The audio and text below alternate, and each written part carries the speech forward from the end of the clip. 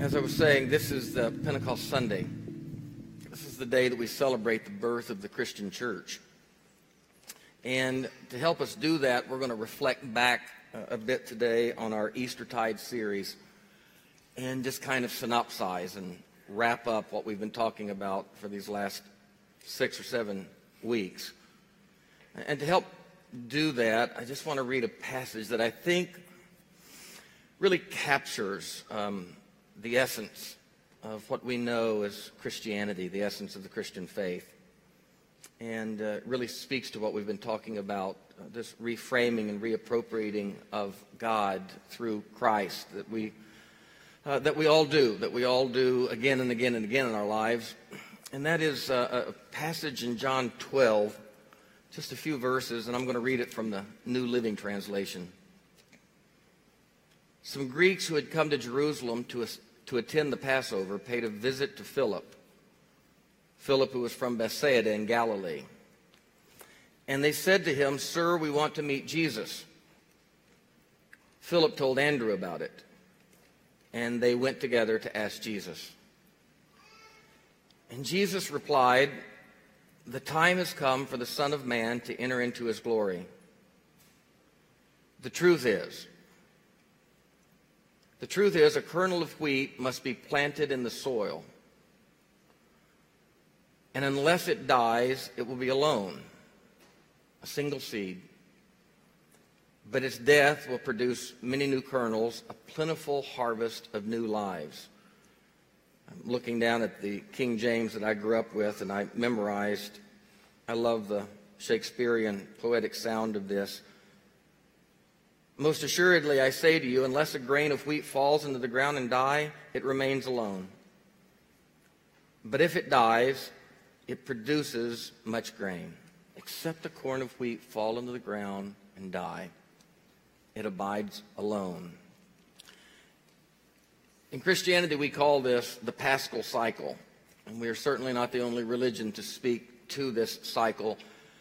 But for us, it is the Paschal cycle. And Paschal is an English word that has come down to us through French and late Latin. You can trace it all the way back through Aramaic to the Hebrew Passah, from which we get the word Passover. And we call this story that Paul called the gospel in 1 Corinthians 15, the life, the death, the burial, the resurrection of Jesus. We call this the Paschal cycle. And as I've thought a lot about the Paschal cycle this week and over the last several weeks, I just kind of found a way to enumerate in my mind the stages of this cycle. And I'm just going to briefly look at those stages with you. The Paschal cycle begins, obviously, with the life of Jesus. A life that is beyond meaningful, a life that is full and abundant, a life that is very easy to love, a life that for his disciples was very easy to get attached to put their own projected longings onto, a life that was not fully known to them actually in his lifetime. Someone asked me just this week, they said, with the idea of progressive theology, how do we apply that to Jesus? Because wasn't Jesus this ultimate fulfillment that was a finished statement of God's goodness? And I totally understand where the question's coming from and can relate. But interestingly, Jesus looked at the disciples, those most immediate to him. He looked at the 12, and as they were reflecting on his going away, this going away that they didn't understand, this going away that they didn't want to understand, Jesus told them, he said, "I have so much that I want to tell you." Actually, he said, "I have a lot that I want to tell you even about me that I can't tell you now. There's so much that you don't know about me," Jesus said. "But," he said, "it's not because I'm holding out on you. It's not because I'm playing some, providential divine game of cat and mouse with you." Jesus said, "The reason that you don't know these things about me is because you lack the capacity now." Literally, he said, "I have many things to tell you, but you can't bear them. you couldn't sustain. And one of the things that we really clearly see in the divine movement through time as God relates to human beings, religions develop over time and evolve not because God is changing, but because our capacity is growing. We've said many times here that, the 20th century wasn't when God changed God's mind about women in ministry. The 19th century wasn't when God changed God's mind about chattel slavery. The 17th century wasn't when God changed God's mind about punishing other religions and even punishing heretics within yours with death.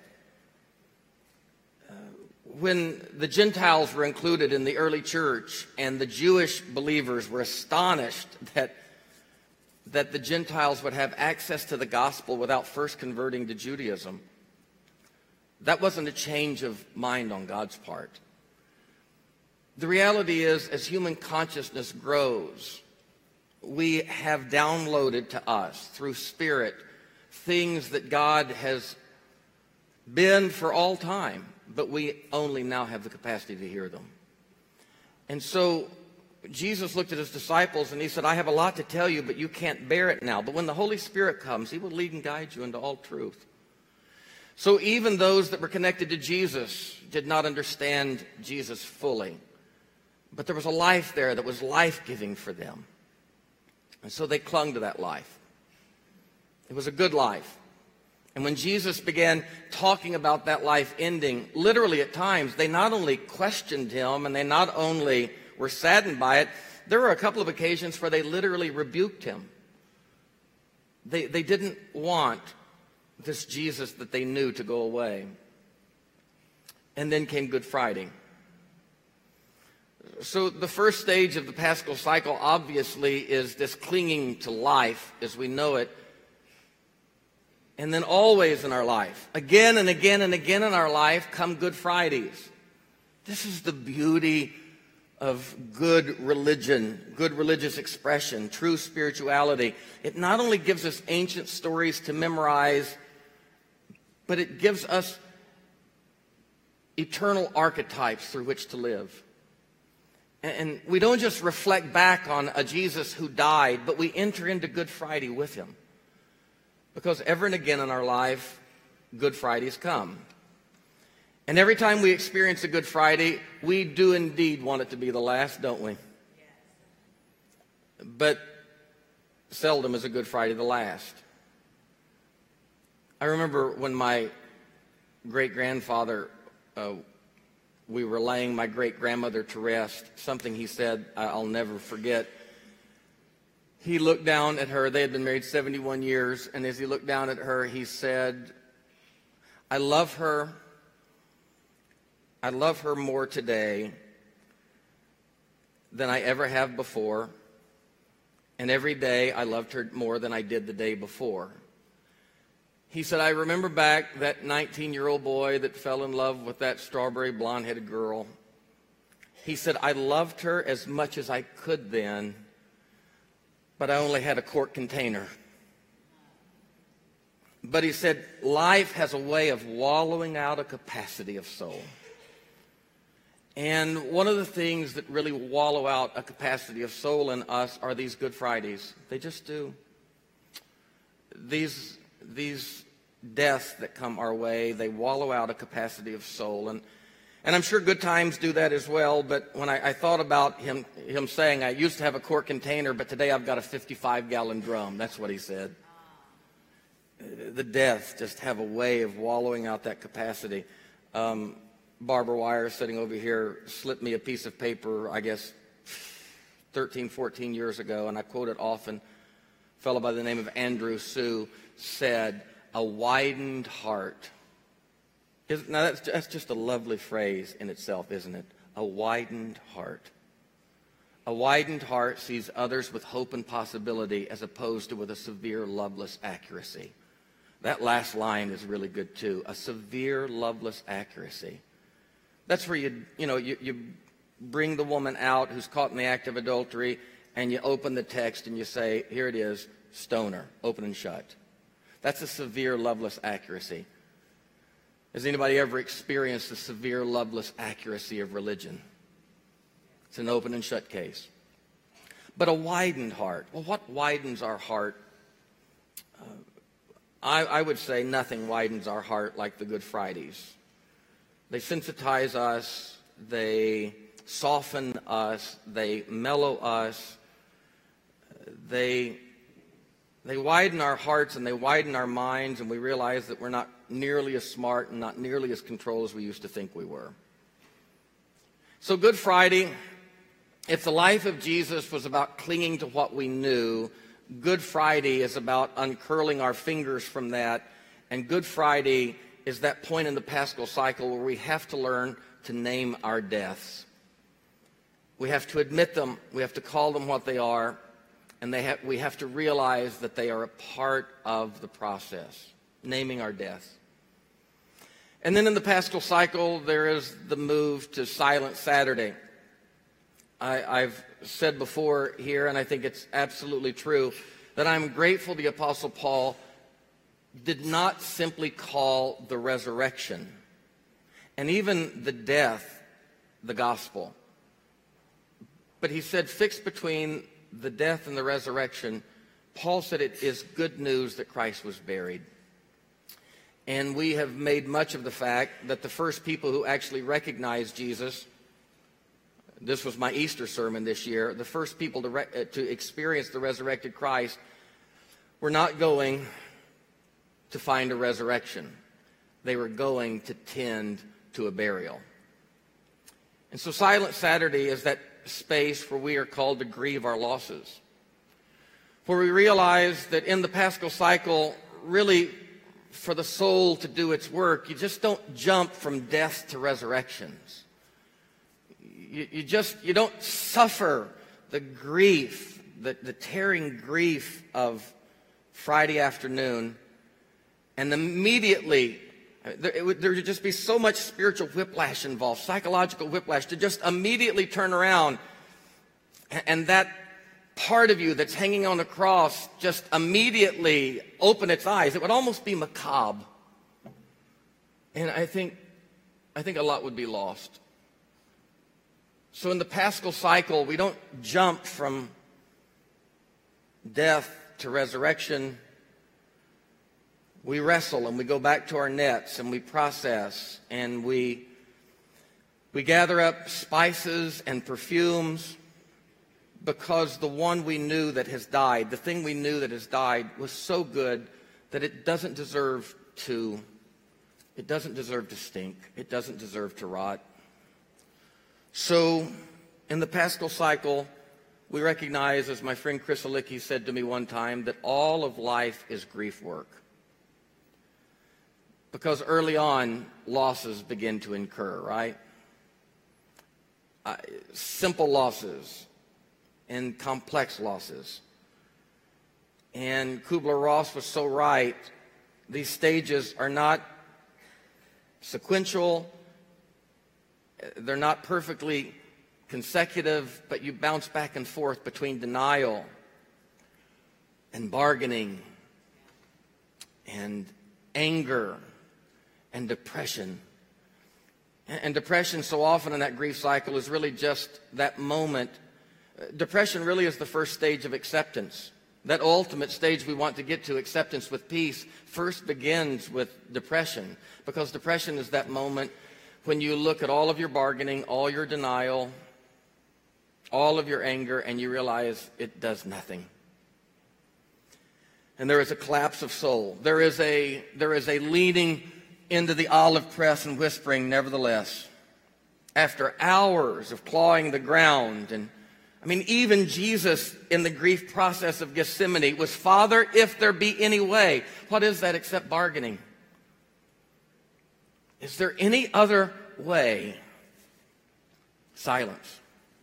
And then the depressive acceptance of there is no other way. So we cling to what we know as life. We move to the naming of our deaths, and then we move to Silent Saturday's grieving of our losses. And then finally comes Resurrection Sunday,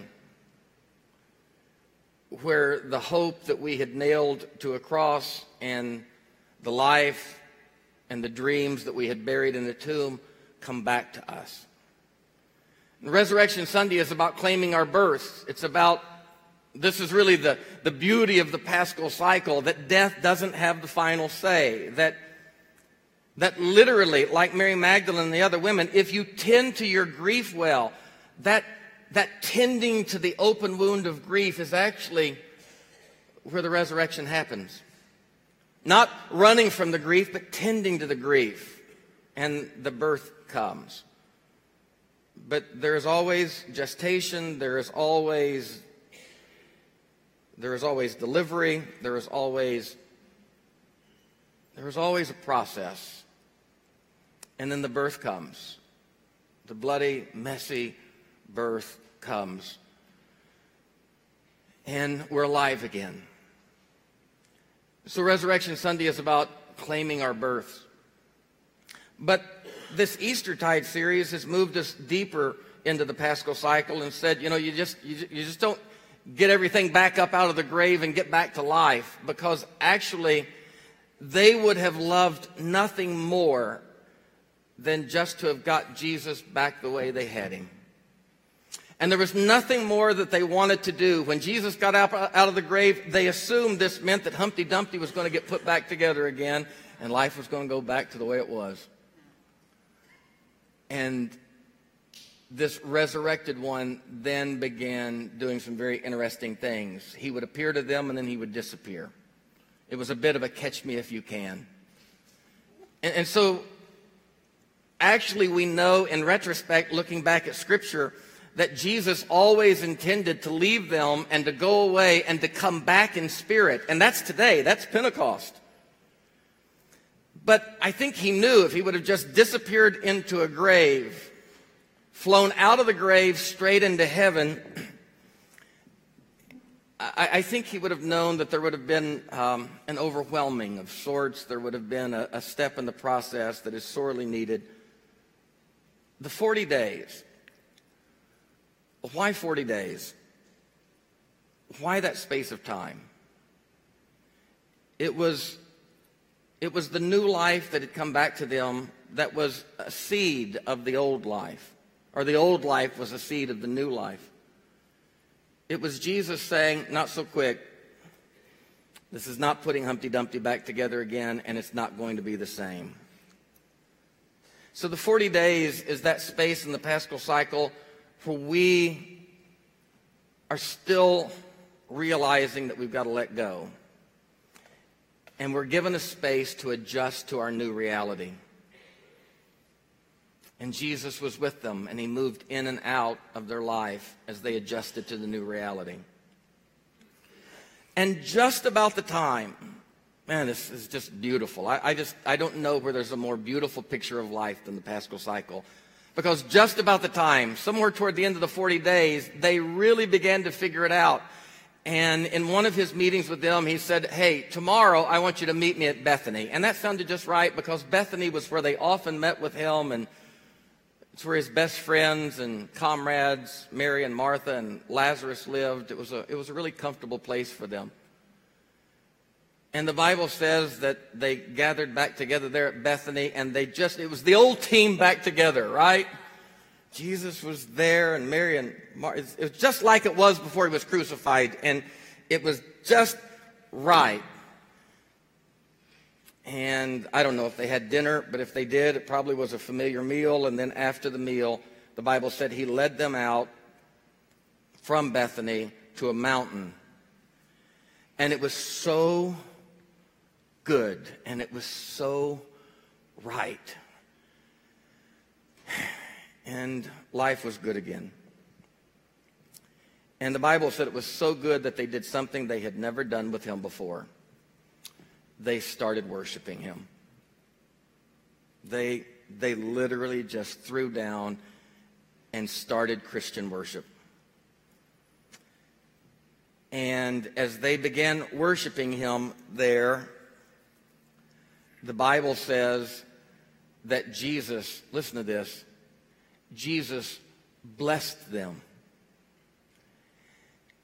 and began ascending. And now he was leaving them again. And he was leaving them differently than before. As he floated into the heavens, and they continued with astonishment to worship him. I suppose watching him float into the heavens even fevered their pitch of worship. I mean, what else would you do? Now he's floating up into the heavens, and as they worshiped him, he blessed them, and an angel beside them said, "Stop. Stop.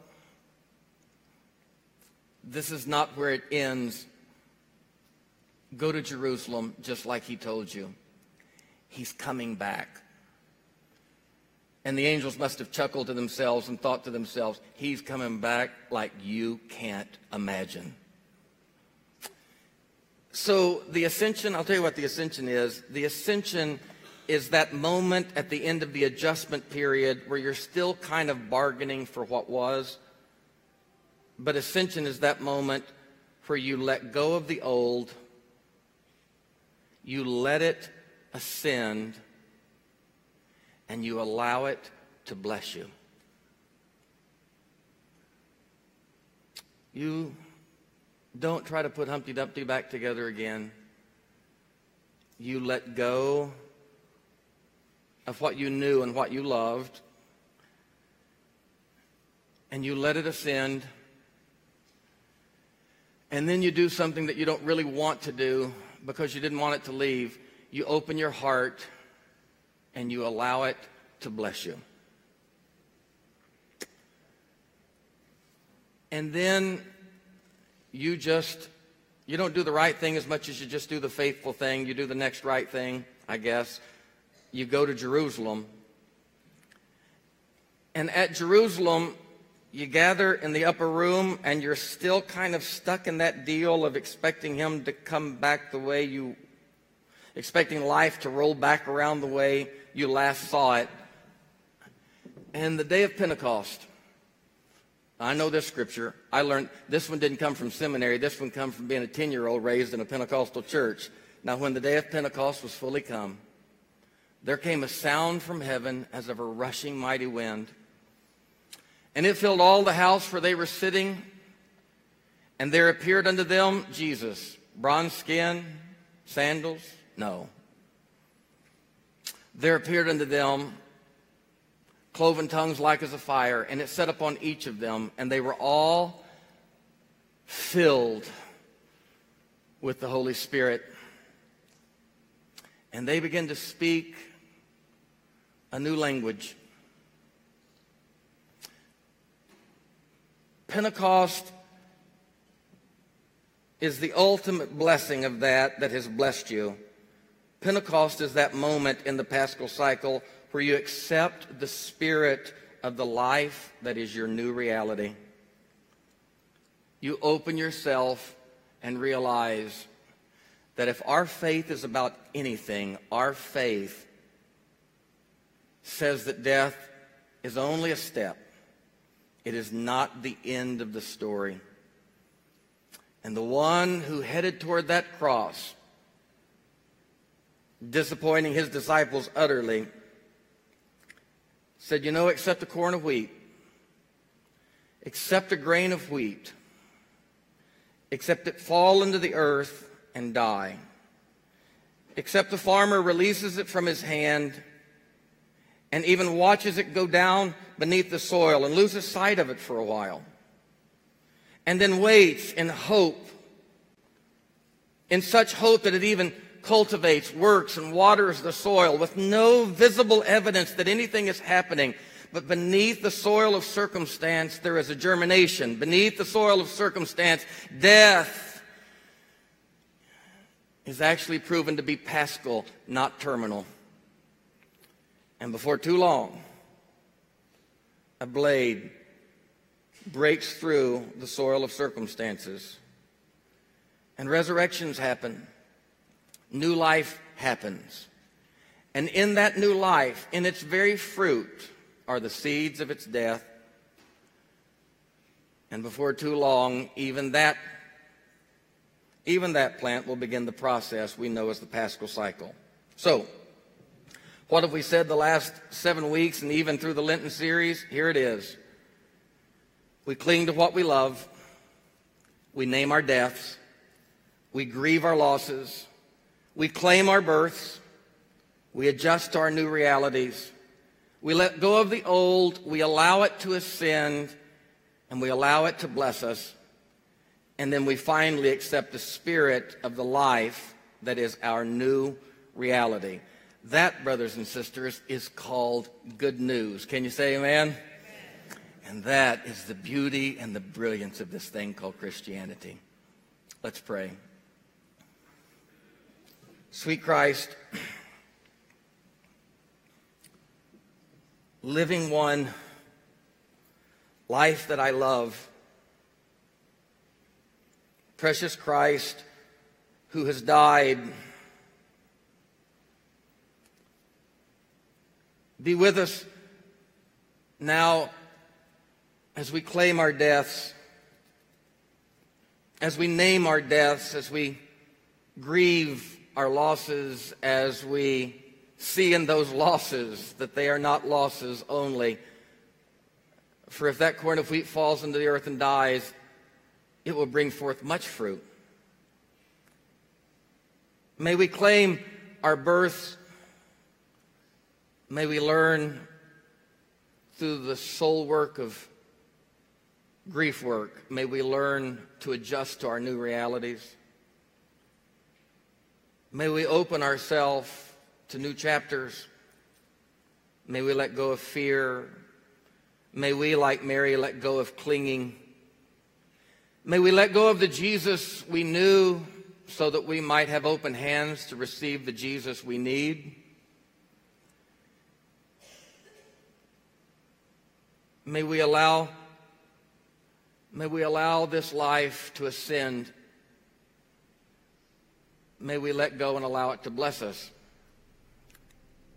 And then finally, may our hearts be widened for the distinct purpose of much fruit, of a great harvest.